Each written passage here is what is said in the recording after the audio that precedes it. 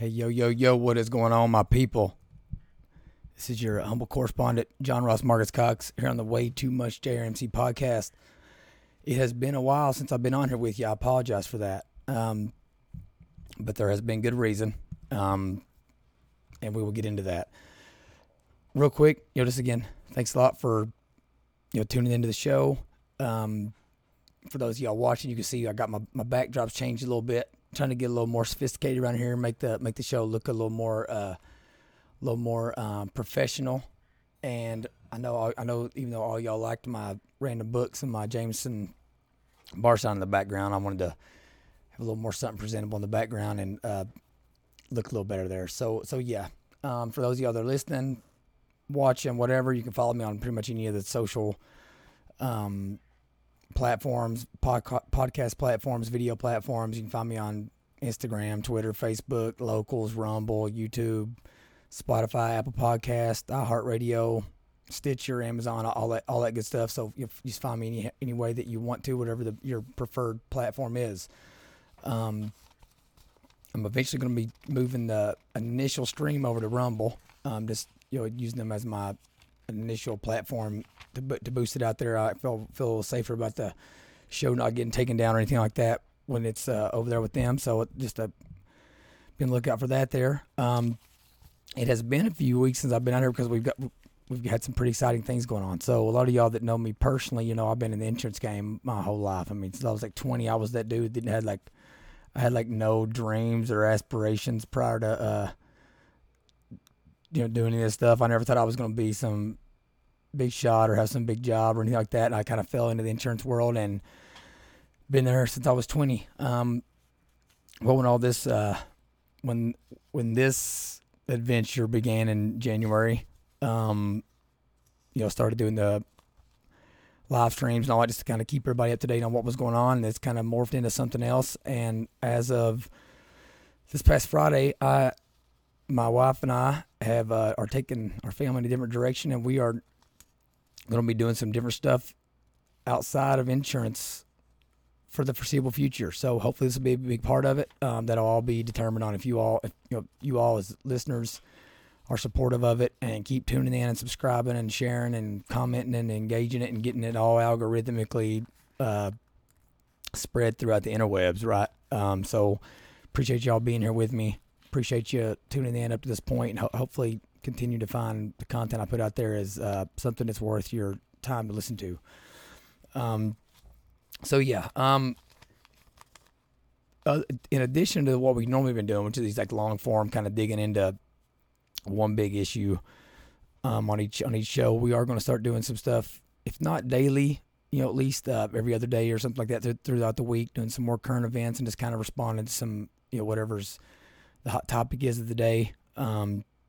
Just giving you some more consistent content and give you some stuff to listen to, and figure out who I am as a person and who I am in my philosophical, what my philosophy is, what my political ideology, make sure it at least matches up slightly with what yours is, and that it's worth you continuing to invest your time into listen to what I have to say and all that. So I think it's important that you get to learn that whether it be a TV show host or a radio show host or a podcast host or whatever, you get to learn who they are as people. That way you can know if you want to be associated with, with that person or not. So we'll start putting a lot of that stuff out there, in regards to future shows.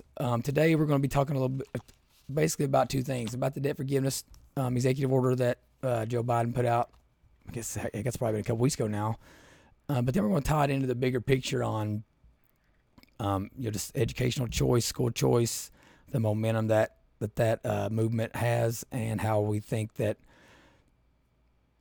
this debt forgiveness executive order, how it's just more proof in the pudding that school choice is the only way to move forward. So let's dive right into it here. So this here, like I said, in the last couple of weeks, Joe Biden enacted this executive order, which basically forgave about $300 billion in student loan debt.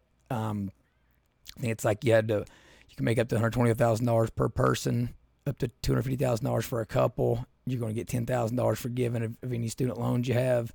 And then if you're a Pell Grant recipient, you're going to get another $10,000 for giving off of that.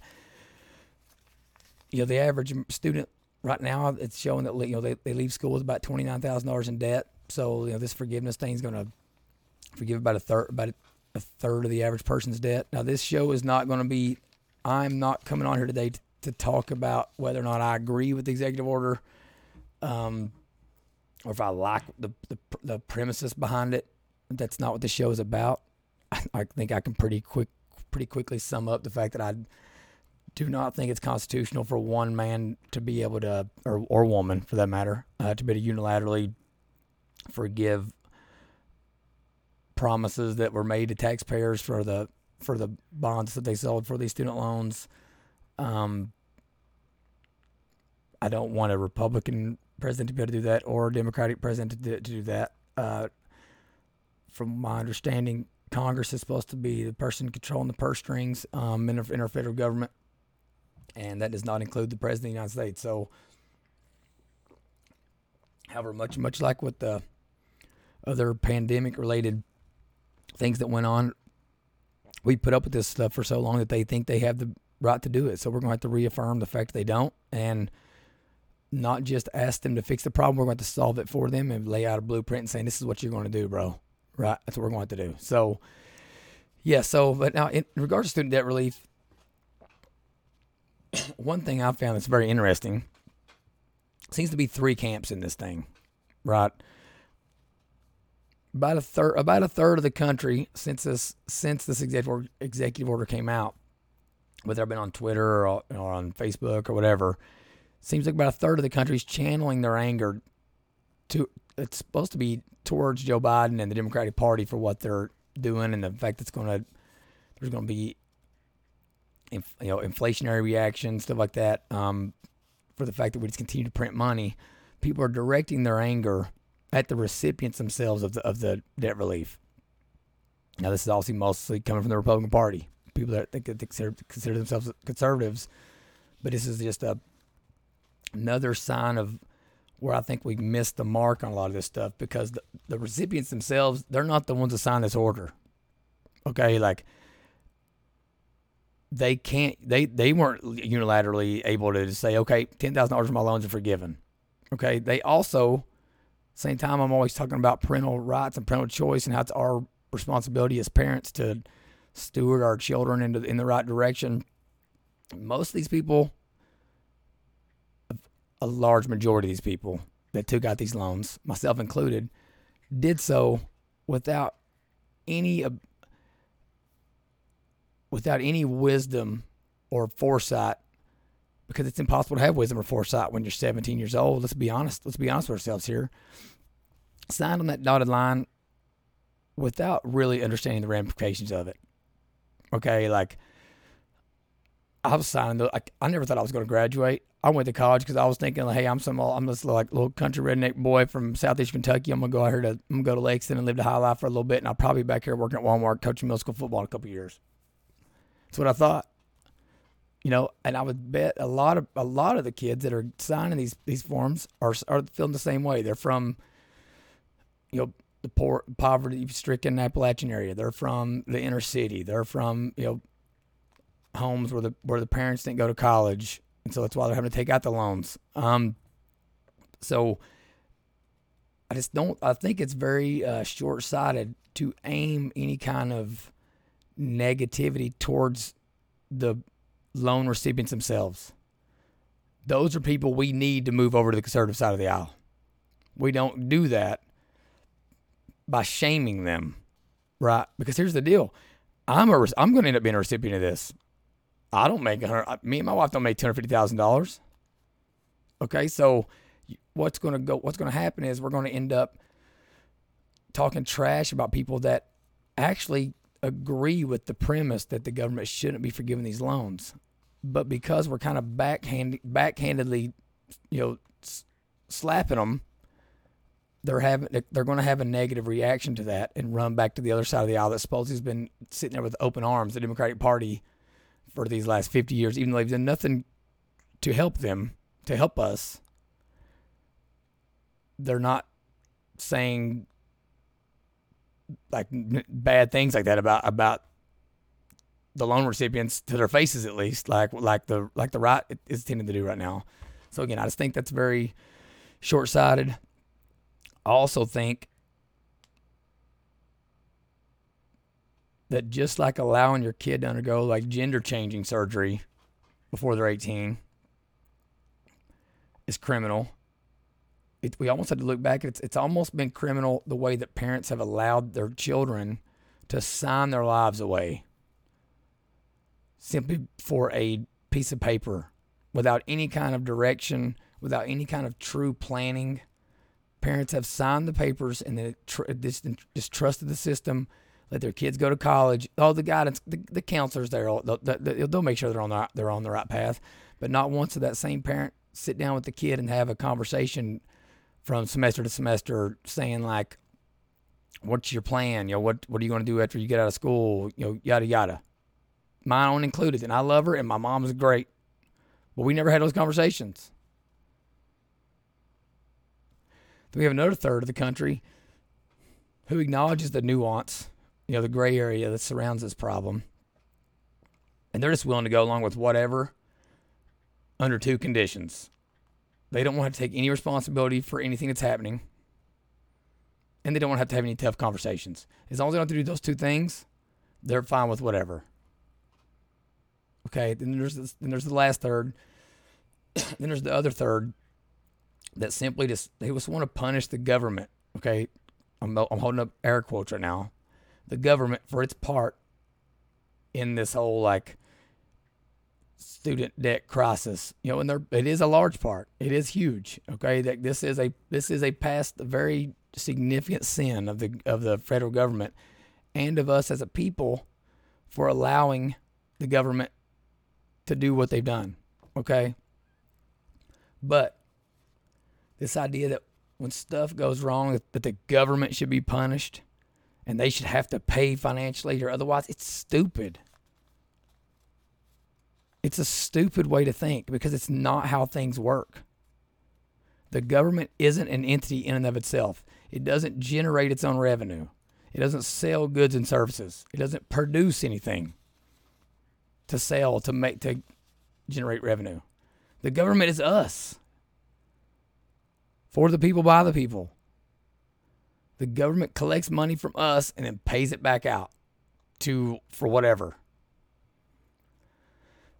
So even when we identify a problem that is government created and exacerbated, we can't punish it in any way other than just electing better representatives, and instituting solutions with the next generation in mind. I mean, that's really all we can do. Yes, the government and those representatives will be elected, and also in cooperation with unelected agencies that we didn't elect any of their representatives. So think EPA, Department of Education, FBI, see all those people, right? All the alphabet soup institutions. The government chose those people, and we elected the people that chose them. They did cause the student loan problem. But regardless, we can't just think canceling debt is the solution. There's obviously ramifications for just forgiving debts that were supposed to be repaid to the government and its bondholders, and then just not doing it, just printing more money. But the bureaucrats in Washington, they aren't being punished by doing that, by saying like, you all messed up, so we're going to forgive these loans. They're not being punished.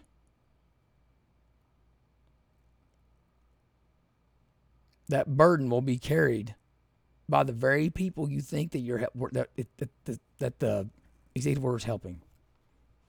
They will be hurt by it. They're the ones paying the higher milk prices. They're the ones paying the higher gas prices. They're the ones that their dollar is going to is going to do less, right? It may not be any one specific product, but their dollar is going to be worth less money. And I'm one of those people that will assumingly be helped by this. The negative and punitive outlook, it's just so unhelpful. It's stupid. We can't go back and fix what they did. excuse me, I'm reading off my little monologue sheet here. All we can do is learn from our mistakes, devise a plan forward, and live intentionally every day to get out of this mess. That means that first and foremost, that means getting these terrible reps out of office. It absolutely means that.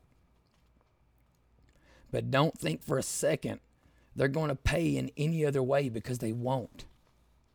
In fact, they'll probably financially benefit from it through becoming lobbyists or getting some other job because they were a House of Representatives member or a senator. Or, I mean, look at, what's the guy from Ohio that used to cry all the time? That was our Speaker of the House, John Boehner. He's making like, I don't know, like $1 trillion a year working for the oil lobby. All right, so yes, that has to be done to fix the problem. But these people they're not going to pay for it. They're going to benefit even from that. So the retribution for them ends right there. You vote them out, and you got to forget them out. You got to forget about it. Get the stinking hate out of your heart. I know it's hard for me too. I have hate for certain people all the time, and like I have to really ask God to help me move on from that, because I'm not going to be able to change anything. I'm not going to be able to change their heart, their soul. Okay, so all that hate does, all that like desire for retribution, it does nothing to benefit me or the people that I care about. I also have to realize that I'm a part of the problem, and you have to realize you've been a part of the problem. We've all let this stuff go. We've all let it go on right in front of our faces. We've all let them make our kids wear masks, right? At least for a time. We all know people, know someone, or have someone in our family. Some of us, some of y'all have kids. Some of y'all are like me, and you're the ones that are signing on the dotted lines. But we've all been imminently touched by the student debt problem.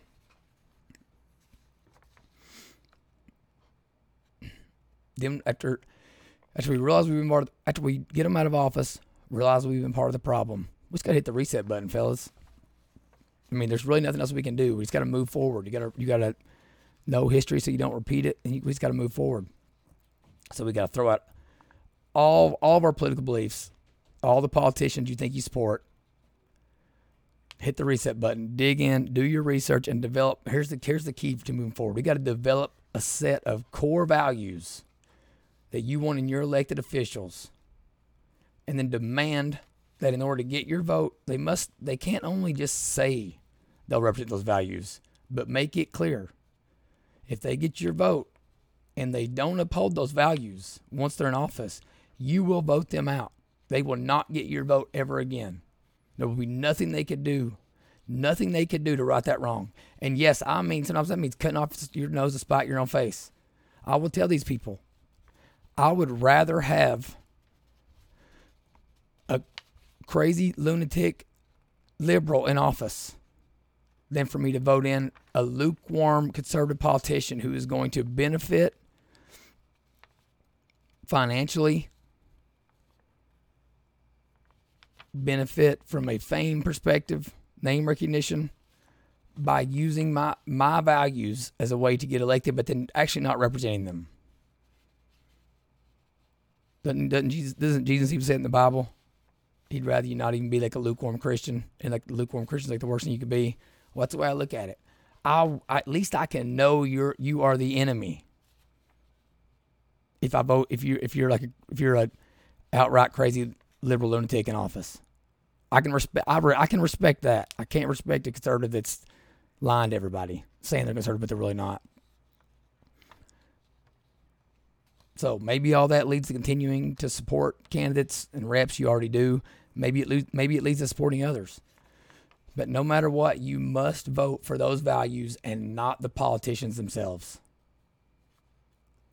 They should be simply a vessel to execute those values that you hold dear, as opposed to the office being a vessel to enact that person's own personal political agenda and their reactionary decisions to help them get reelected. For my entire life, that has been the way. That's the way the American electorate has worked. We love a charlatan. We love a snake oil salesman. We wait on men or women to come to woo us into voting for them, as opposed to just saying, these are the 4 things that are important to me. Anything above and beyond that, there's room for discussion, but these 4 things you have to do. These are my no deals. And then just letting whoever, as long as it wouldn't matter. Then it doesn't matter who you vote in there. No matter what, they are regular people just like you. They're not your savior. So let's make it easy for them. Make them feel lucky to be the person getting to make the drives down to the Capitol, whatever state you live in, to press the button, to vote for or against or whatever. Because any of their voting constituents could have done it. They just got to be the lucky ones to get to go do it. But here's the crazy part. If you vote that way, they didn't even make any decisions. You did. You didn't have to wait on them to tell you how they were going to vote. You knew how they were going to vote because you elected them because of the values and principles that they represent.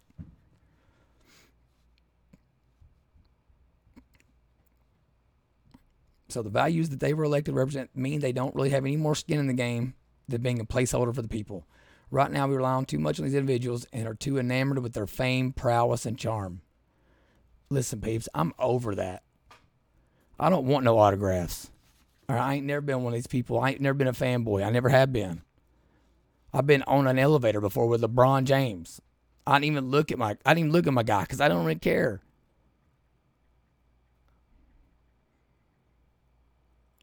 I've been in the same rooms as famous people. I've never went up to him and asked, and like, just thought I just want to ask him a question. That ain't me.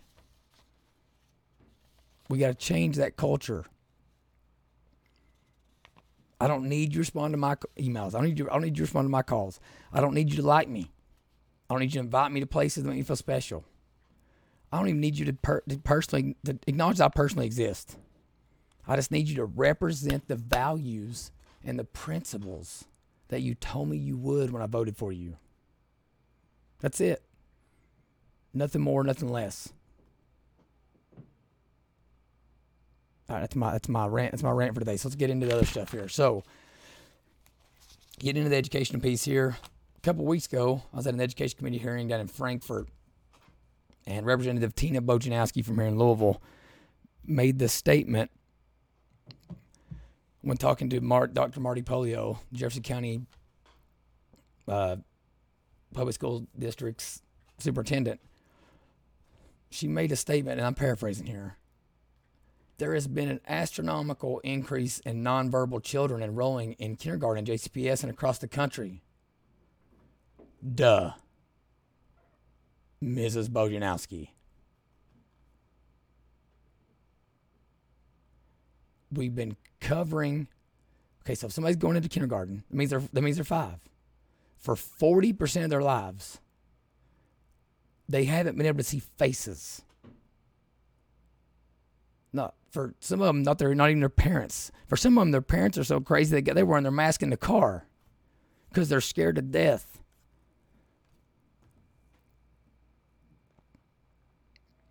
They haven't been able to see their teachers' faces, their child care providers' faces. They haven't been able to go to the gym at the YMCA and see their people watching them's faces. I don't know if I'm saying this word right, but it's called like a phoneme. You know, like there's a way you learn how to say letters, and it ain't by somebody just showing you the letter. They watch you move your mouth, and when you say a th, you get the t, you get your tongue in between your teeth.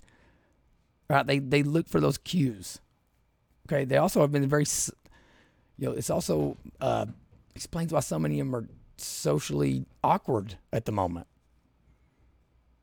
They can't see the nonverbal cues. Okay, I was listening to a Joe Rogan podcast last week with Mark Zuckerberg on it. It was like in the first 3 minutes. I think it was like at 3 minutes 30 seconds. I need to put it in the show notes. Mark Zuckerberg made the comment that he was like, the vast majority of all communications that we use as humans is nonverbal. I wanted to jump to the screen and like give this dude like a roundhouse kick to the Adam's apple. because they say this stuff, but then they go on Twitter and make their ignorant followers think something else. So, okay, but that's that little rant for me there. I tell you what she said, because this was backed up by a report released, or new data released by the National Assessment of Education Progress this past week. Okay, I found this on WDRB, which is the local, one of the local news affiliates here in Jefferson, we'll say Louisville, Kentucky. I don't know if they're Fox or CBS or ABC or what, but I'll post the link in the show notes. This new data released by the National Assessment of Education Progress, also known as the nation's report card, shows that the results may be even worse than predicted. So after 2 years of online learning, education experts believe going back to pre-COVID status quo isn't going to be enough to course correct. For more than 2 years, students, parents, and teachers have endured shut down schools and online learning during the COVID-19 pandemic. In the first national sample of students comparing achievement from before the pandemic to now, 9-year-olds across the country showed major declines between 2020 and 2022. Student performance fell by 5 points in reading. That's the largest drop in 30 stinking years. They've been doing this things like 1972, I believe. There was a 7-point drop in math. That was the first drop ever recorded since it began on this report. Since they began recording this report card, the first drop from from one period to the next. Just as the pandemic created uncharted waters, the solution will also mean new territory for many Kentucky families. I might as well say, U.S. families, which can mean extra help at school or pivoting in a new direction. He goes on to say, sometimes kids' learning needs aren't going to be met by a public school. Sometimes that means parents seeking out tutoring or participating in a learning pod for other families, he said. That might mean enrolling in a private school or switching to homeschooling. Spurrier called the return to normal not good enough to address the loss of learning. And that's what we're going to talk about today, is this belief that I have, and I think I'm obviously not the only one. I don't have any novel or originally authentic ideas to present to you here. That's not my shtick. I think what I'm good at is relating it to people and saying it to people so they can understand it. But this idea that I am at war with the public school, but what I'm saying is I'm not trying to sit here and say that any one way is perfect for every child. What I'm saying is that the pandemic, or whatever you want to call it, when school shut down, it forced people to realize many things. First of all, that the government doesn't necessarily really respect your time and efforts in other places. They will shut down you in a second, and you will have to adapt. Single mom, 3 jobs, they don't care. You got to teach your kids. We're not putting our teachers in harm's way. It also allowed parents to see what was happening in their classrooms, what their teachers were being taught. What their students were being taught, and how the teachers were teaching it. So it made them confront curriculum issues. But it's also just made people more keenly aware of being locked up in their houses, having to watch the news about what's going on in our classrooms, whether it be transgender sports stuff or boys wanting to use girl bathrooms or putting pornographic materials, obscene materials in, elementary school libraries, or teachers openly admitting that they're not going to tell parents when they find out their daughter's pregnant.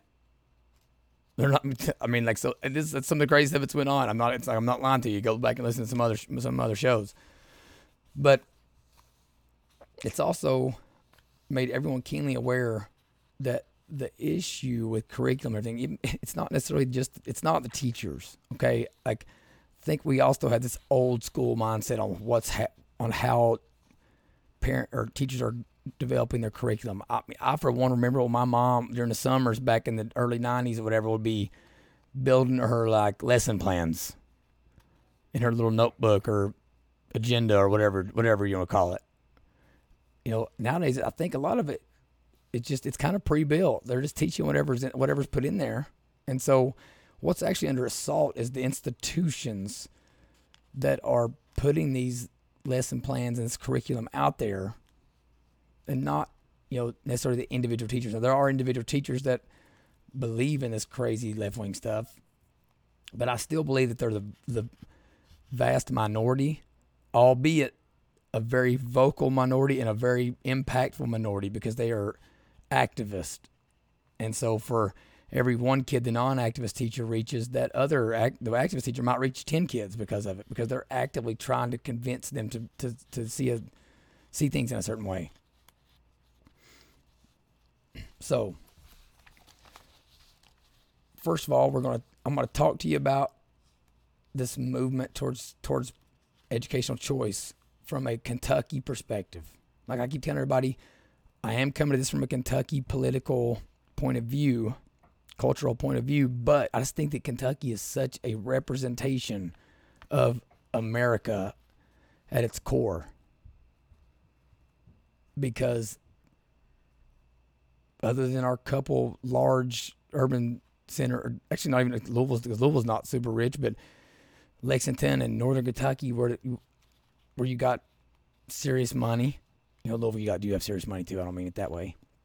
But other than those major financial centers, the rest of the state is so poverty stricken, and it's all different kinds of poverty. You got the west end of Louisville, that's the inner city. Then you got southeastern Kentucky and eastern Kentucky, that is rural white Kentucky, but the problems that are going on there are the same ones in the inner cities for the most part. And the cultural makeup is very similar. Okay, the music that people listen to is similar. The way people talk is similar. Outlooks on life, okay, church attendance rates, all that stuff. Like, it's just the culture is very similar. We're also unique in a sense that we have a Democratic governor and a super red state legislature, and I think we're like the second. Trump got the second highest vote totals here compared to, it was like West Virginia, Kentucky, I think. So how does that even make sense? Like that we'd have a Democratic governor. And so we're going to talk about it from Kentucky perspective, but then I'm going to expand on that, okay, and maybe talk about some stuff that maybe white boy ain't supposed to talk about, but I'm going to talk about it because that's what we got to do. So next time I'm going to talk about, and again, all these articles I'm going to talk about, I'll put in the show notes with links, either it be a PDF, a link to a PDF, or a link to the site where I got the data or whatever.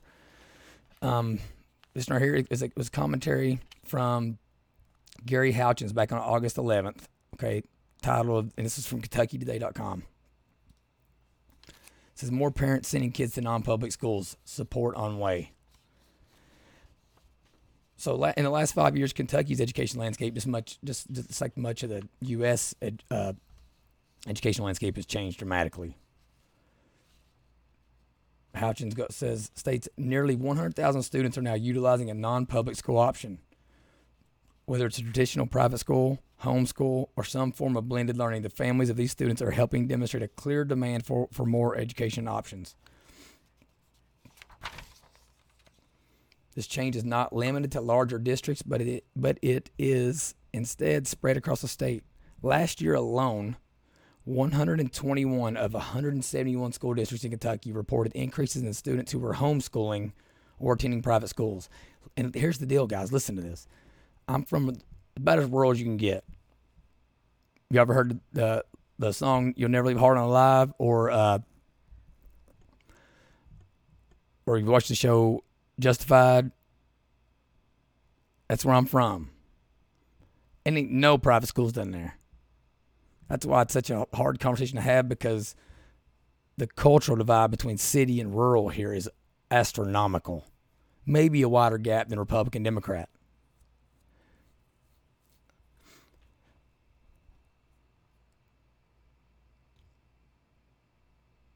So 121 of 171 school districts reported increases in students that were homeschooled or attending private schools.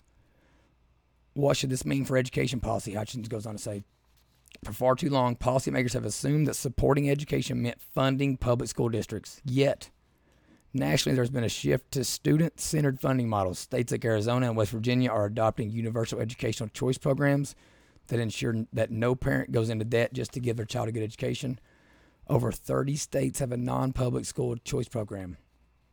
Now, A couple years ago, Kentucky took its first step towards a student-first approach, passed what's called the Education Opportunity Act accounts. Okay, so it's like a education savings accounts.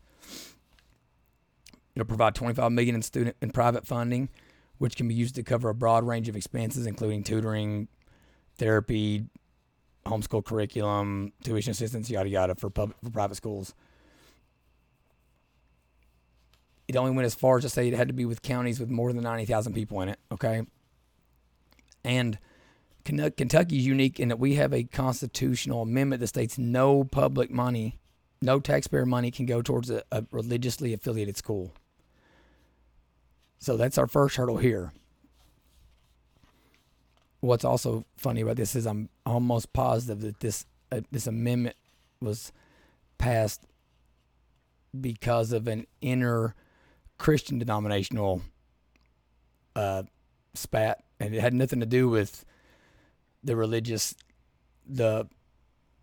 affiliation fights we see now after 9/11 and stuff like that. This was like, Protestants versus Catholics, and Baptists not wanting Catholics to spend public tax dollars on Catholic schools. I'm pretty sure. I mean, don't take that to the bank. But this also this thing about only allowing students in counties with more than 90,000 people is problematic. And that's one reason it's held up in court right now. Okay, so we're not really going to talk about the specific legislation or whether or not they need to change it, but that's just a couple of things that goes on with that. But the big thing to realize in Kentucky's situation is that their program isn't even using tax money.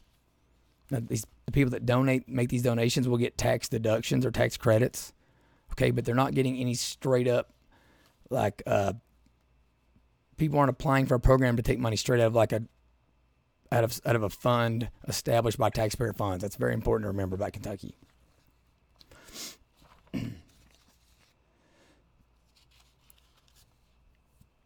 So, Kentucky does have a long way to go towards leveling the playing field for all families, Houchin states. We can start by strengthening the EOA Act by expanding tuition assistance statewide, increasing funding, and removing the 5-year sunset on the program. This move alone would help relieve a heavy burden carried by thousands of Kentuckians. From a big picture perspective, policymakers should broaden their definition of what it means to support education. Education policy should be about funding students, not systems. To the fullest extent possible, every education policy that comes out of Frankfurt or D.C. should put parents in the driver's seat when it comes to their children. In a world of increasing choices, Kentucky's education landscape still remains a largely one-size-fits-all system. Parents are making it abundantly clear that the status quo is not acceptable. Change is coming from the bottom up as parents assert more control over their children's education. It's only a matter of time before education policy starts to catch up. That's the end of Houchin's article. Now, it is becoming perfectly clear that people are fed up with this stuff. Right, the pandemic, whenever they shut down schools, and so back in, they shut them down in March 2020. So just for a little bit of personal information, my wife and I went into labor on March 20th, I think, or 22nd. I'm terrible. I don't know all my kids' birthdays, but they were setting up triage back in March of 2020. Whenever we went in, okay, they told me like, hey, you better get your suitcase, diaper bag, your car seat, all that stuff. Even if this is a false alarm, if it's not a false alarm, you might not be able to get back out to go get it. Okay, so that's how serious it was when we shut down. Then we get out of there, and they're shutting down schools. Okay, so our oldest is in kindergarten at the time, starts going on online learning. Well, we dealt with it for a while. We realized they weren't going to go back to in person in August, but we also realized that if they did go back in person, they were going to be masking them up. Well, I know what my conduct grades were like, and one of the only things that got me from getting a spell was probably my pretty smile. I got one of those. At the time, I had one of those little charismatic country boy smiles. Now, I don't know if I got it anymore, but I did have it. I asked Miss Steely, my 6th grade teacher, she'll tell you. But I knew my kid he's not going to be able to handle this, going back to school and wearing a mask and being 6 feet apart and all that stuff. And look, now we're here. Now we're in September of 2022, and Jefferson County still masked.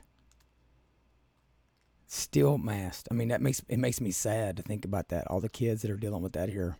but they just can't get in the press, and people are already trying to like forgive these people, these board members that are coming up for election, and act like that, they're trying to get them unmasked. No, they're not. Don't be stupid.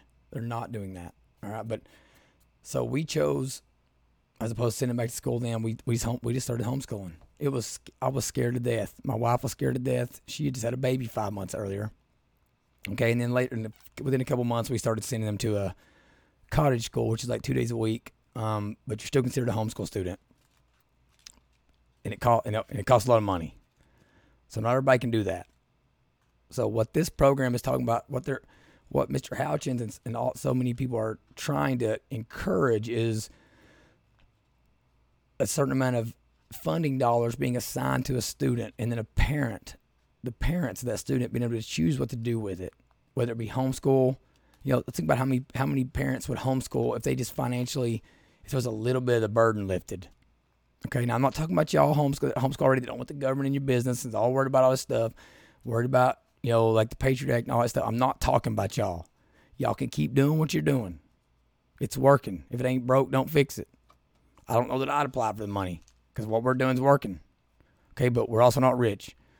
Talking about the people in East Kentucky, in rural parts of the country where they're not necessarily as worried about the government being in their business as much as they are just being able to afford to do it. So that funding from the state may allow some kids to get out of these indoctrination asylums and let their moms teach them. That's what we're talking about here. It's the money following the student, not the institution. And again, don't look at it. I don't think that it needs to be a negative towards teachers. I really don't think it needs to go that route because, again, I'm sitting here talking about parental choice and parental empowerment and all that. And if I'm not about letting that parent choose the ultimate thing for their kid, which is where they, how they educate their child, then am I any more than just like somebody who's spewing talking points that's not a true believer? Like I don't think you all want you don't need another person like that. That's not really about it. Okay, so we decided to do that with him, and now we do it with our second oldest. We have 4 children. With our second oldest, we're doing that with her as well, and man, it's been awesome. Yes, it's been tough. I mean, there are days where it's tough, and I obviously don't do my wife does the majority of it, but we're all here, so we're all screaming and fighting and stuff from time to time, making us, feeling like we just ain't good Christians, like we ain't good people because we're screaming at each other. But man, what I do to go back in my life and get those screaming matches with my mother, and for dang sure with my father that was never around, that just bounced on me from the jump. What I would do for those screaming matches, man. What I'd do to just like get to be in the trenches with my mom and dad. Get to really like grow a bond, right? Like that's where you develop friendships and where you develop family and all. It's like it's in the mud, man. It's in the gutter with them. That's why football is awesome, because you're in the trenches with your brothers for hours a day, every day. So I'm gonna jump through a couple other. So there was a bit. The study that he's referring to here was conducted by Ed Choice, Kentucky. Okay, this is the one where basically in Kentucky, it says in the last 5 years, the number of Kentucky students participating in non-public education has grown by more than 20,000 children, a percentage increase of 26%. To a total of 97,966 students. These students represent about 15% of the total number of school-age children in Kentucky. In 2021-2022 school year alone, Kentucky non-public school participation increased 8.16%. That's pretty freaking crazy. Student participation in homeschooling in Kentucky has more than doubled since 2018. Rising from 19,634 to 535, whatever. Last year, the full school year after the emergence of COVID-19 pandemic, homeschool participation increased by 11% in Kentucky. What's even crazier here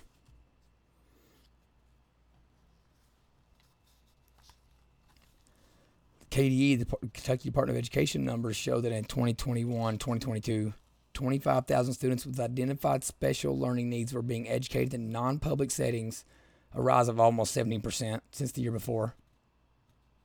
The number of students identified as English language learners in non-public settings tripled last year, and the number of immigrant students quadrupled. But none of these people, none of these children are getting any funding from the state for this. So people are putting the money where their mouth is, their time where their mouth is.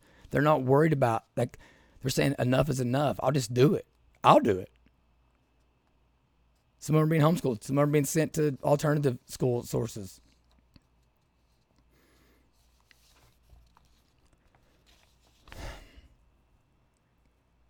So this has affected small, large, urban, and rural districts.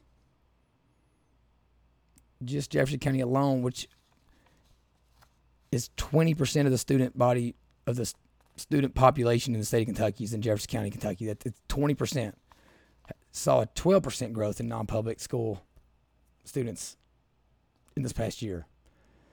And they already had, the thing is, as far as the state goes, we already represent a huge percentage of all non-public educated students. So to see a 12% increase is a heck of a lot of stinking kids.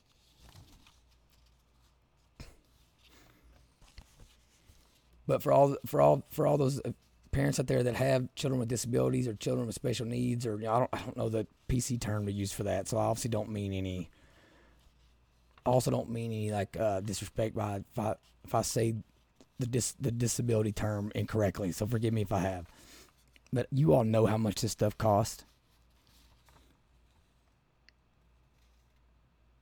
It's been 17% increase in people, in parents that have students with disabilities have chose to use their own money to go out and get their child educated. Maybe that's all rich people. If that's what you want to say, that's just rich people. Maybe it is. If that's what everybody's going to think. But it's like we all know it ain't just rich people that have disabled children. We all know for a fact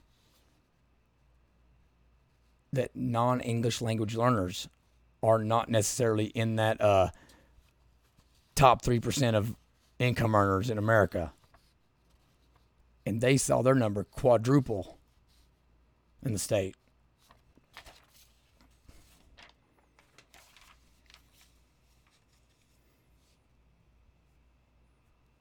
Okay, this thing goes on to say, the COVID-19 pandemic of 2020 likely fueled part of these enrollment trends, although that relationship cannot be established from these data alone. Secondly, 2017 was a significant year for public policy debates in Kentucky, with widespread protests by members of the education establishment over pension reform and school choice legislation erupting in 2018. Even before the school district's COVID response made education a front-page issue, the education establishment has declared its absolute allegiance to the status quo. And that's really what this is about. That's really why we're getting pushback on this stuff. And that's why you're getting pushback on everything. Because the left, the establishment and the establishment right, okay, the old school country club Republicans, they all are so invested in the status quo that they can't see the forest for the trees. All right, but it's not just that they're attached to the old ways. It's that they have a disgust, a disdain for you, the average person, because you're messy. I'm messy. All right, you tend to live on emotion. I'm emotional. You're a little raw, right? Like, you might get a little rowdy from time to time. I do. I get a little rowdy. I'm bad about it. You know what I mean? All my No Limit fans, all my No Limit Records fans gonna know what I'm talking about. They don't want people like us to be able to make our own decisions. They don't trust us. They think you're stupid. They want you to have a place to live, but they want you to live where they tell you to live if you get Section 8. Because you the reason you're in Section 8 housing, in their opinion, is because you are irresponsible and you're stupid and you won't use the money for housing. You go buy a bunch of drugs with it. That's what they're saying to you. I'm as far as public housing goes, I think if we're going to give it out, the people should be able to determine where they're going to live at. That'd be the first place I'd start. It wouldn't be abolishing a program. It'd be saying, listen, if we're going to do it, I'm about individual choice. And that person shouldn't be shamed every time they have to go apply to live somewhere by making sure everybody knows where they're getting the money to pay for it. It's like, I'm going to have the money to pay for it. Don't worry about it. Don't worry about getting it. I'm going to have it to pay for it. They don't trust you to educate your children. They think you'll take the money and squander it because that's the lifestyle they've been promoting with these 84-month car loans and 30-year mortgages, okay, and like consumer credit cards and student loans. They're just signing on the dotted line. They know how our unpredictable nature because they have been fostering that nature for 50 years. Nationwide, public school enrollment has plummeted in recent years. In an analysis for the American Enterprise Institute, Nat Malkus reports that in 2020, 2021, and 2022 school years, a combined 1.3 million American students left public schools. This loss of almost 3% of the national student body represents the largest decline of public school enrollment in U.S. thinking history. I'm going to tell you another one where they're saying it's even more than that. All right, I had a whole bunch of other stuff in this report I was going to read to you, but if anybody has any other questions, I'm going to put the link to that data set from EdChoice Kentucky. I'll put it in the show notes, just like always, so you can see where I'm getting my data, and you know that I'm not just lying to you about the stuff that I'm reading here. This is going to take me on to my next part. This is a common misperception about this. When we talk about homeschool, listen, boys, I'm redneck, man. So when I think homeschool, I'm thinking like long denim dresses, like people living back in the holler. All right, my baby sisters, they live back on Taylor Mountain or Taylor Hill. I'll think of people living on Taylor Hill that ain't coming out unless they go into the pick pack to get their groceries for the month. People that ain't got, and Courtney, Jessica, Nora, love y'all. All right, but I gotta have an example here.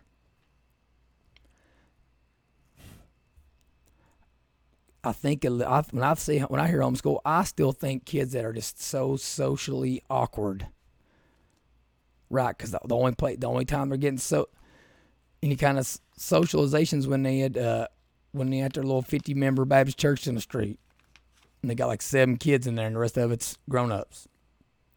Or like I think of kids that can talk to grown-ups but can't talk to kids. Don't understand how to develop a hierarchy or how to defend themselves. You know, when I think of homeschool kids, I don't think of well-rounded children that play sports or that can identify with the most recent pop culture trends or that listen to any kind of good music or whatever. I think of white kids. I'm going to be honest. And I hope everyone else can hear that without hearing it in some certain type of way. I'm just trying to tell y'all, like, one thing that's important to me when I'm doing this show is I want to tell you all my biases and things that go through my head. Some of them I'm not proud of, and that's why I say them out loud, because it needs to be said. There's nothing wrong with admitting your ignorance. You can't grow without that vulnerability. But the willingness to admit that you're a knucklehead sometimes. But these increases in homeschooling, it ain't just Kentucky, and it ain't just backwoods Southern Baptist hillbillies. It ain't just white people. So this next article, I got it from ABC News. It was an AP article. Again, I'll post in the show notes, by Carolyn Thompson. This is from April 14th, 2022. Homeschooling surge continues despite schools reopening. It says, the coronavirus, this is Buffalo, New York, the coronavirus pandemic ushered in what may be the most rapid rise in homeschooling in the U.S. that the U.S. has ever seen. 2 years later, even after schools reopened and vaccines became widely available, many parents have chosen to continue directing their children's education themselves. And that study I just read a minute ago, it said 1.3 million kids had left the school system, almost 3%. According to another study, public school enrollment is down 4% in just the last 2 years. So 2 million kids have left the public school system. 2 million.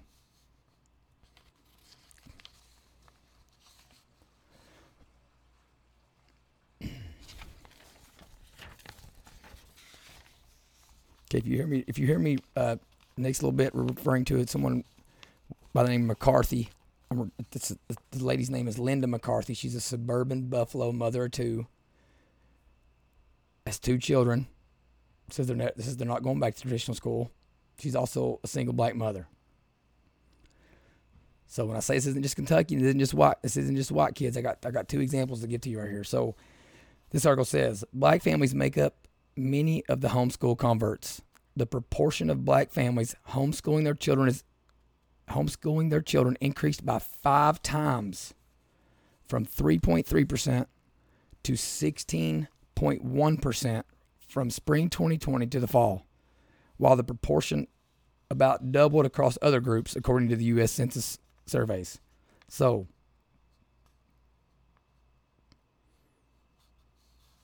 the biggest increase in the homeschooling population has occurred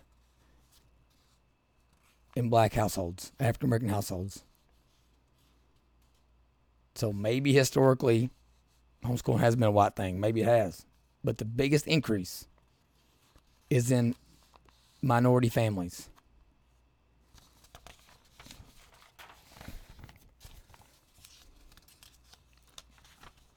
McCarthy goes on to say, I think a lot of black families realized that when we had to go to remote learning, they realized exactly what was being taught, and a lot of that doesn't involve us. Actually, this isn't McCarthy. This is another mom. Her last name was Bradley. She's from Raleigh, North Carolina. So the other one's from Buffalo, New York. This one's from Raleigh, North Carolina. So they're getting data from everywhere. Bradley, who decided to homeschool her 7, 10, 11-year-old children, says, my kids have a lot of questions about different things. I'm like, didn't you learn that in school? They're like, no. Bradley, who works in financial services, converted her dining room into a classroom. That sounds familiar. That's what me and my wife did. And rearranged her work schedule to take over her children's education, adding lessons on financial literacy, black history, and Caribbean history, which were important to her heritage. She says, I can incorporate things that I feel like they should know. She said her husband, Vince, who retired from the Air Force last year, Vince, thank you for your service. He steps in at times. The couple also have a 14-month-old. They plan to continue homeschooling for as long as their children want it. Her social media posts about her experience have drawn so much interest that Bradley recently created an online community called Black Moms Do Homeschool to share resources and experiences. And I'd encourage everybody to go over and check that out. I never have, but I'd love to see what she's about. Because here's the deal. I can guarantee you that when she says, my kids have a lot of questions about different things, I'm like, didn't you learn that in school? I guarantee you that the things she wants her children taught are different, maybe from exactly what I'm thinking I want my children to be taught. Now, it may not be that I disagree with what she's teaching her children. Maybe if I knew more about it, I would teach my children what she's teaching hers. But that's the beauty of it. She's their parent. She's their mother. And Vince is their father. And as long as we're all promoting generally the same thing of like wanting people to be empowered and our children to be empowered to go out into the workforce and be positive like influences on society and culture. Like if she wants to teach a whole bunch of Caribbean history, I want her to be able to do that. Now, it's obviously not as important to me that my kids know about Caribbean history, have no attachment to any of the Caribbean areas. Okay, I'd probably be more prone to teaching my kids about Appalachian history, or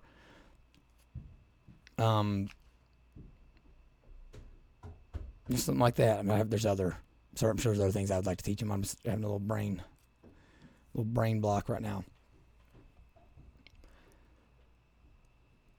But I want her to be able to do that, and I want other families to be able to do that. Okay, there's the STEM stuff when it comes to reading, writing, science, like mathematics. Those things aren't going to change. Those are universal languages, right? Like you have to be able to read to be able to do anything. You got to be able to write. Math is universal. There is no like English math and Arabic math. Math is math. Okay, so we have to be able to teach those things. But in those extracurriculars, we should be able to have some leeway there. Now our schools can't, because we're seeing what's happening now when they get leeway. Gender theory. Okay? Talking to kids about sex when they're itty bitty. Okay, that's what happens when they're allowed to venture off. But again, I don't think that's a widespread thing. I think it's the ones that are doing it are bad. They're exponentially bad. But I think a lot of teachers are doing it without even realizing they're doing it because they don't understand how it's playing out in the larger society. The powers that be, though, are missing the point. Okay, so this is Andrew Bacher Hicks, which is a Boston University researcher, said data showed that while homeschool rates rose across the board during the last school year, the increase was greater in school districts that reverted to in-person learning, perhaps before some parents were ready to send their children back. He said the same health concerns that drove those increases are likely behind the continued elevated rates. Despite additional upheaval in schools as parents and policymakers debate issues surrounding race and gender and which books should be in libraries. It's really hard to disentangle those two things because all of this is kind of happening at the same time, he said. But my guess would be that a large part of the decisions to exit from the system do have to do with COVID-related issues as opposed to political issues because those things come up frequently, and we've never seen an increase in homeschooling rates like this before because you've never been this political. The entire educational establishment, all of you are political hacks now. Again, teachers, you're not necessarily the political establishment because guess what? You are pawns to these unions and these administrators as well. You may not want to believe it, but you are. You are a pawn. But this guy, he's telling you, Andrew Bacher Hicks is telling you, there's no amount of data, nothing that can come out that's going to make him think something that they did is causing this revolt and this mass exodus out of the public school system. He thinks it's because people were still scared of COVID when they opened schools back up. Shut up, bro. You probably got a mask on right now in your car by yourself. All right, your wife sees me running down the street with my shirt off and my abs out, right? And she ain't telling you, but she's like, man, I wish my dude was doing that. He's got his mask on. That's just the truth, dude. I ain't even being cocky. It's just that's how. There's like so many of y'all now. They're just so like depressing of like individuals. I'm assuming you're a dude because your name's Andrew, but like we need to take the testosterone test because a lot of these dudes. I mean, I don't even know what to say. I don't even want to fight you because like I feel sorry for you. Go lift some weights. Go drink, go pound some beer. Okay, like I don't even promote that lifestyle, but you need it. Mr. Bacher Hicks, you need that. Go pitch a tent, get hammered, and go hunting or something. Go lift some weights, go run down the street. Don't do it with your shirt off yet because I'm sure you ain't ready for that. But like, that's not why people aren't sending their kids back to school. It's because they're sick and tired of you, and they know you're making the next generation sissies. You ain't teaching them to read. You're not teaching them to write. You're not teaching them to compete. In our modern economy, you're not. I don't even know what you're doing to them. But none of this has to do with people being scared of going back to school because of COVID. It has to do with them being scared to send their kids back to school because they don't want their 7-year-old little girl to end up in the bathroom with a 11-year-old little boy.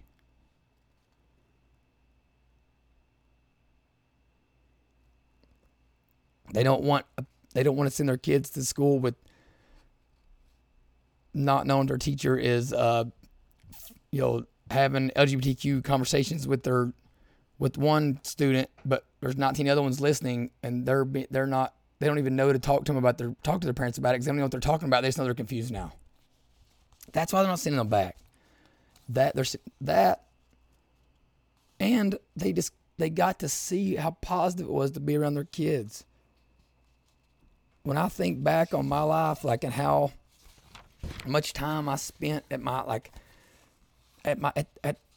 office from like 8 to 8 and not seeing my little babies, man, I was going to cry. Not seeing my wife, not being able to like just hear their little going backs and forth and their whines and their huffs and puffs and their cries. Nobody wants to go back to that. Not seeing each other. Commutes, 45-minute commutes. Nobody wants none of that. And for you legislators that want to promote the family, that want to promote marriage and want to promote like community, it starts at home. And it doesn't just mean preaching at parents and telling them accountability and discipline. Yeah, do it how I say to do it. It means being around one another. School choice will allow that. Will empower families to make their own decisions. Back to the mother from North Carolina, back to the mother from Buffalo. McCarthy, the mom from suburban Buffalo, said it was a combination of everything, with the pandemic compounding the misgivings she had already held about the public school system, including her philosophical differences over the need for vaccine and mask mandates and academic priorities. There you go.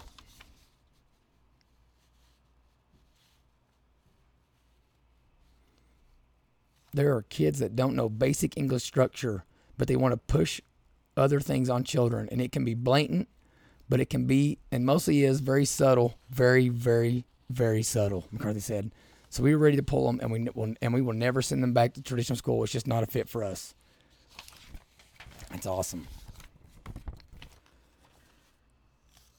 Next article, I'll post this in the show notes as well. From June 8, 2021. Black homeschool families quintuple during pandemic, but what will happen this fall? It says across the country, the black community led the way. A recent U.S. Census Bureau report shows that homeschooling rates quintupled among black families, with the proportion of homeschooling increasing from 3.3% in spring of 2020 to 16.1% in fall of 2022. One common trend that we've noticed during this pandemic is that parents have become empowered, said Rashida Denning, founder and president of Black Homeschoolers of Central Florida, Inc. Those busy day-to-day schedules that they thought would not allow them the ability to educate their children at home were wiped away in an instant. And they were forced to homeschool due to the pandemic. She said, forced. They didn't give you a choice. You're not essential. You got to. We don't care if you relied on us to educate your children while you worked and contributed to society. We don't care. Free rent until we end the program, but then you have to pay back all the rent from those months you didn't pay it and get evicted. The pandemic ended up being a catalyst to help parents fully realize their potential and ability to educate their children at home.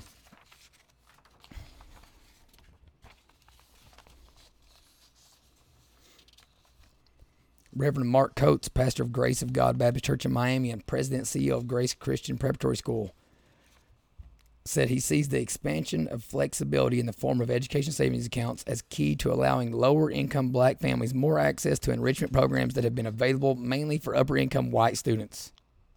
Education savings accounts, Cost says, are a way to enhance mental health and improve diagnostic services.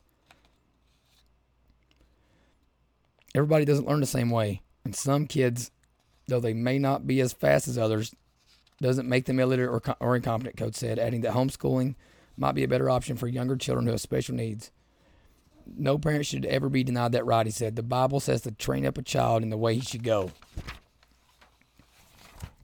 And that's a big point right there. This whole concept that we let children choose, that it's their choice, that they know what's best, that they're the experts, they know what's best for their mental health. Shut up. You are not fit to be a parent. You are one, so it's time to grow up. And it's your children. They're going to suffer for it, because I ain't raising my kids up like that. They going to know what we about. They going to know what our values are, what our principles are. They're going to know what respect is, and when they need to defer and allow someone who's more prepared to lead, and they need to follow and help. They're going to know these things. They're also going to know that whatever sexual organ they got is what they got. Your personality can be whatever it is. Both my sons right now seem to be pretty like dinosaur-y and sports-centric.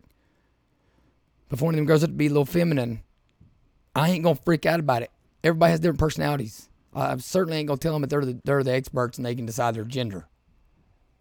Parents, listen to what this guy just said. The Bible says to train up a child in the way he should go. It is our responsibility to tell them what is expected of them. Now that may manifest itself differently. And we want to encourage people, especially in America, where we are a nation of individuals with individual rights. We want to encourage them to let that manifest in whatever way that they can uphold those values best there. But there's some non-negotiables. I tell my sons, you're going to be a man's man. You're going to have a code about you. If you grow up when you're 30 and you ain't living by it, you will have chose that, but it won't be because you didn't know what it was. You will hold the door open for women. You will say yes sir, no sir to the coaches and your teachers, and you will show them respect. Even when they don't necessarily deserve it, you're going to show it to them. Let's speak to my daughter because she's looking at me. Reasons black families cite for exiting district schools in favor of home education differ from those offered by most white families, whose decisions were more likely to stem from religious and moral disagreements. According to a 2015 article in The Atlantic, black families are more likely to choose homeschooling due to dissatisfaction with low expectations and unequal treatment of black children, especially boys. A 2012 study of black homeschool families showed they chose to leave traditional classrooms because of institutional racism that researchers referred to homeschooling as racial protectionism. And here's what I'm going to say, regardless to my opinions, and I'm going to give you my opinion in a second. But these parents deserve the ability to educate their children the way they see fit. If they feel like this is happening to their individual children, they have the right to educate them in an alternative manner. And to me, it's a testament to the greatness of America that black families can choose to homeschool their children for different reasons than their white counterparts are choosing.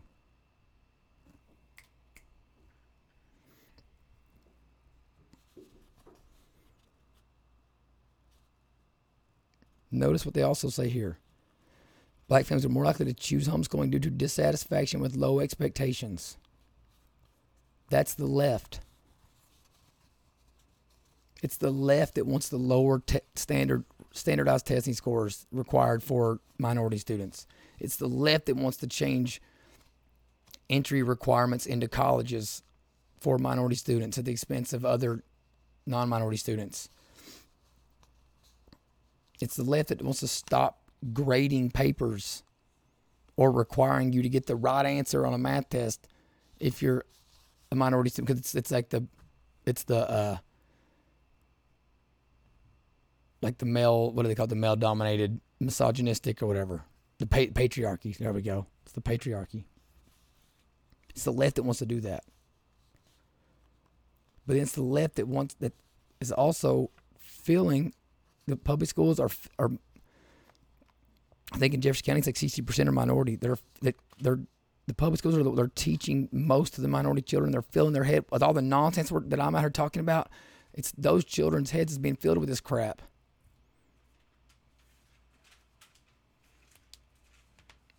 It's mostly minority children are being forced to wear masks to school.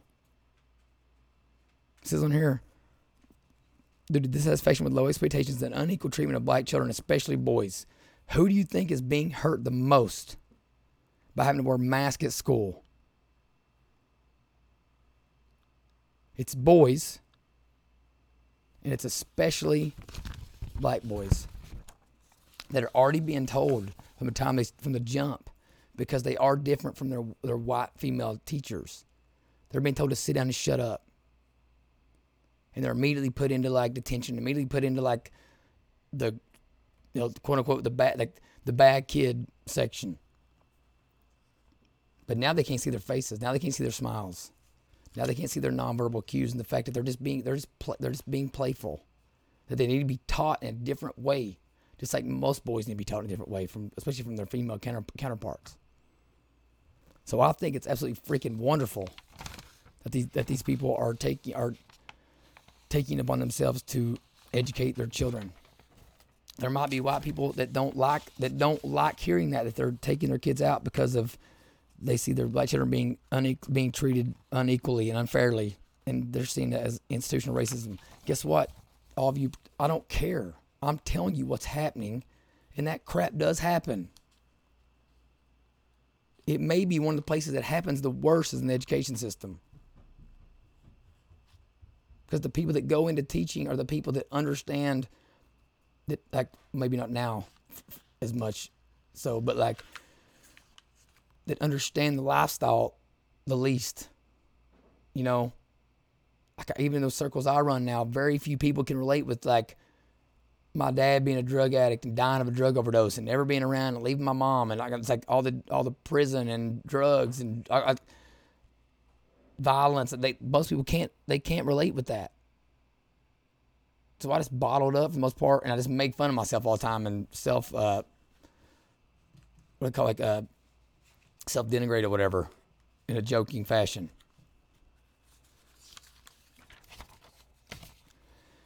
All right, for going back to Kentucky thing here, a recent poll found 71% of Kentucky's likely voters support expansion of school choice to all 120 counties.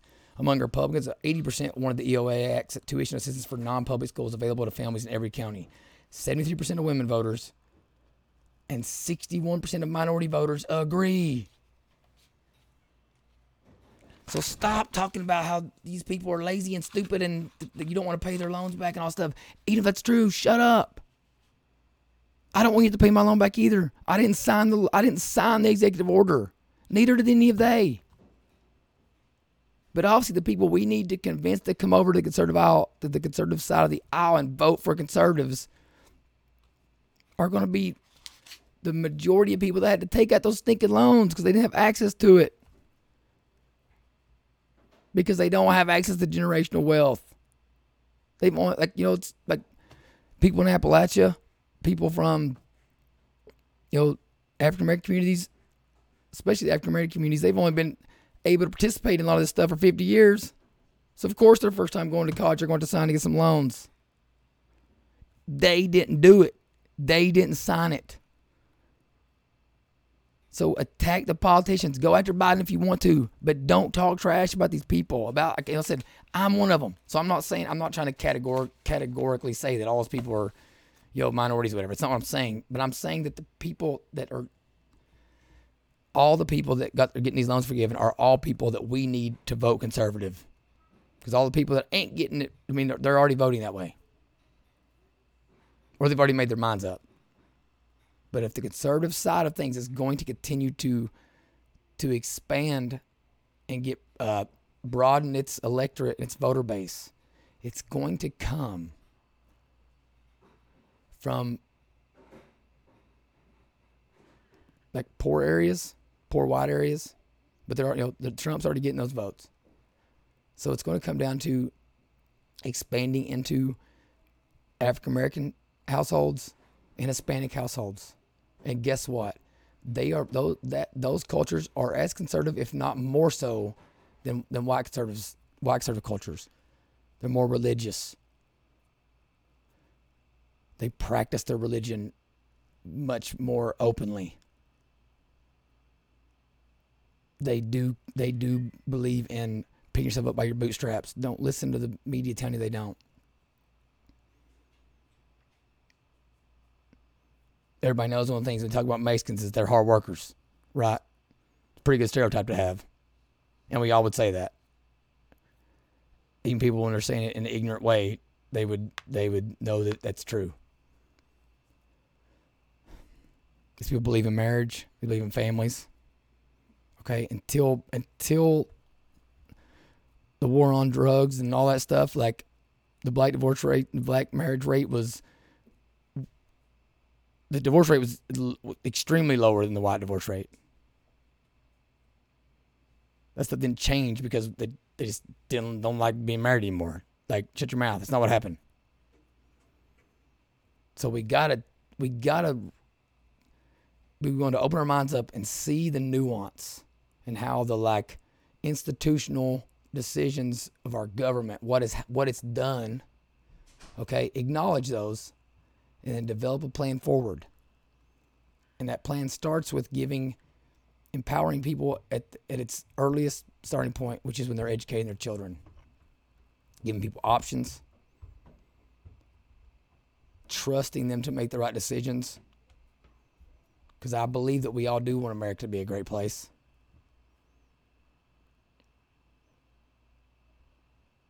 And I want more people to homeschool. I want our athletics out of public schools. I think we put too much in our public schools and they can shut it down in the instant and it'll all be gone. I know how much time I put into coaching my youth football team. I don't want the middle school history teacher spending as much time as I do on the public school because it means it won't be going into teaching middle school history. Because I can tell you, every football coach loves them some football. And when I got an hour to do something, I'm gonna put 50 minutes of that into football and 10 minutes into the other, at the expense of my pocketbook. But in their instance, it's at the expense of all their students' educations, and it's not their fault.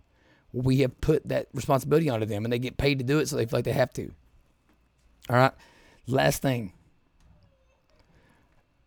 for you teachers that are still listening, especially the ones in rural places.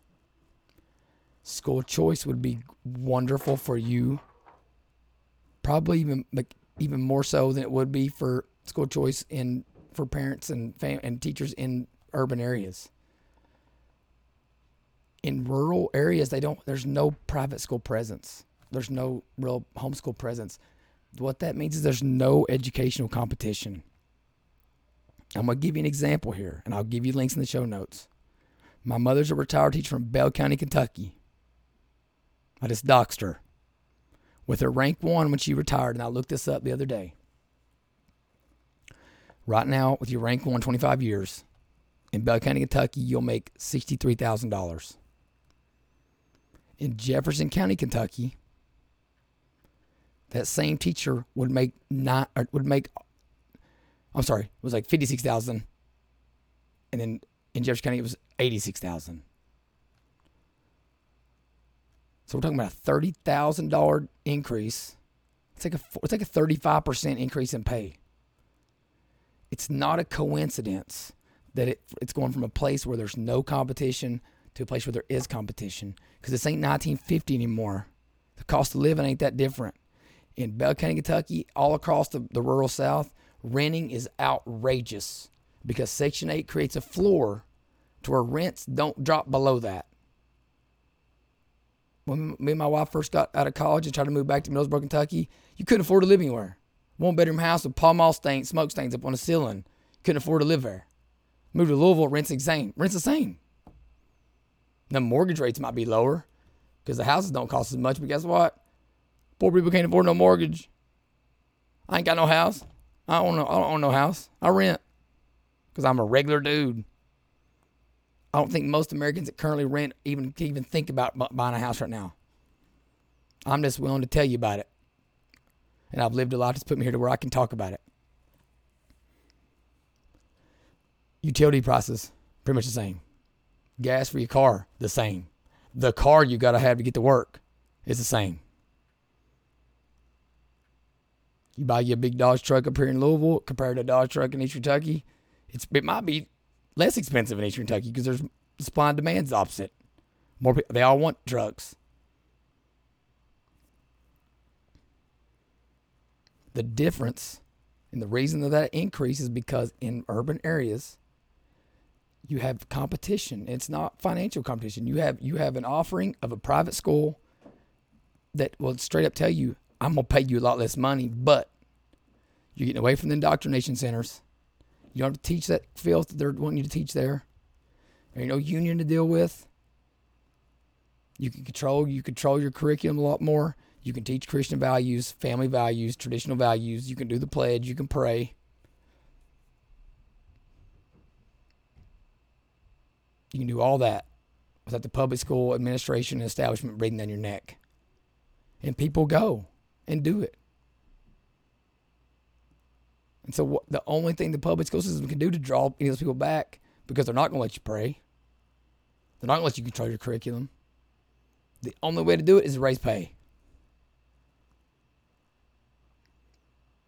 So all y'all in the rural parts of this country, in the rural parts of this in the state of Kentucky, stop cutting off your nose to spite your own face and being scared of choice, being scared of freedom.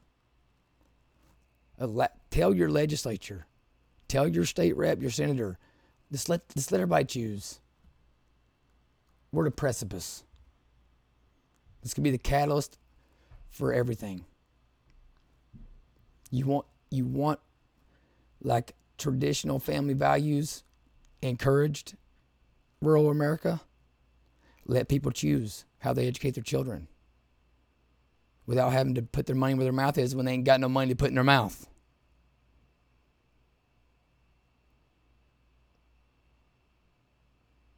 That's where it starts. Educational choice is where it starts. Any questions, concerns, any corrections you think I need to make, you can email me at jrmc@waytoomuchmediainc.com. Okay?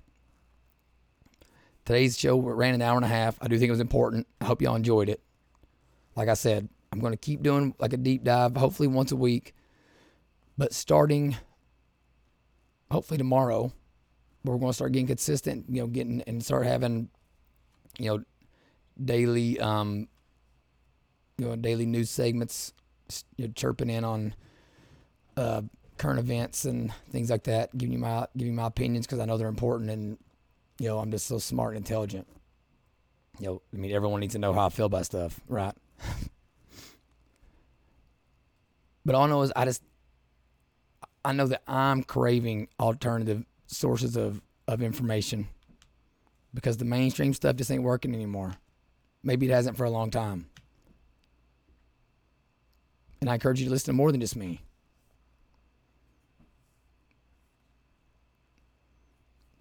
But the traditional establishment ways of doing things, we have to circumvent it, and we just have to get rid of them. Politicians, teachers unions, CNBC, MSNBC, CNN, even Fox News. Fox News be doing some crazy stuff. Even you conservatives, y'all love y'all some Fox. I'll watch me some Gutfeld, I guess. I can listen to Tucker's monologues, but there's times me and him. But again, it's like I don't need to agree with everything they say.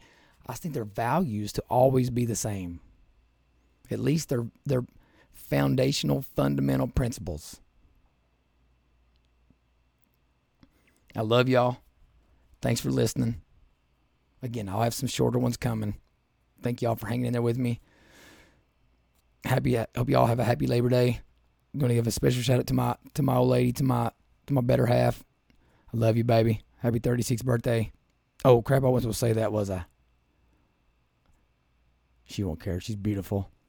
She's more beautiful today than she was 16 years ago when I met her. So, everybody have a great day. Happy Labor Day. Thank you for listening. This is way too much JRMC. Out.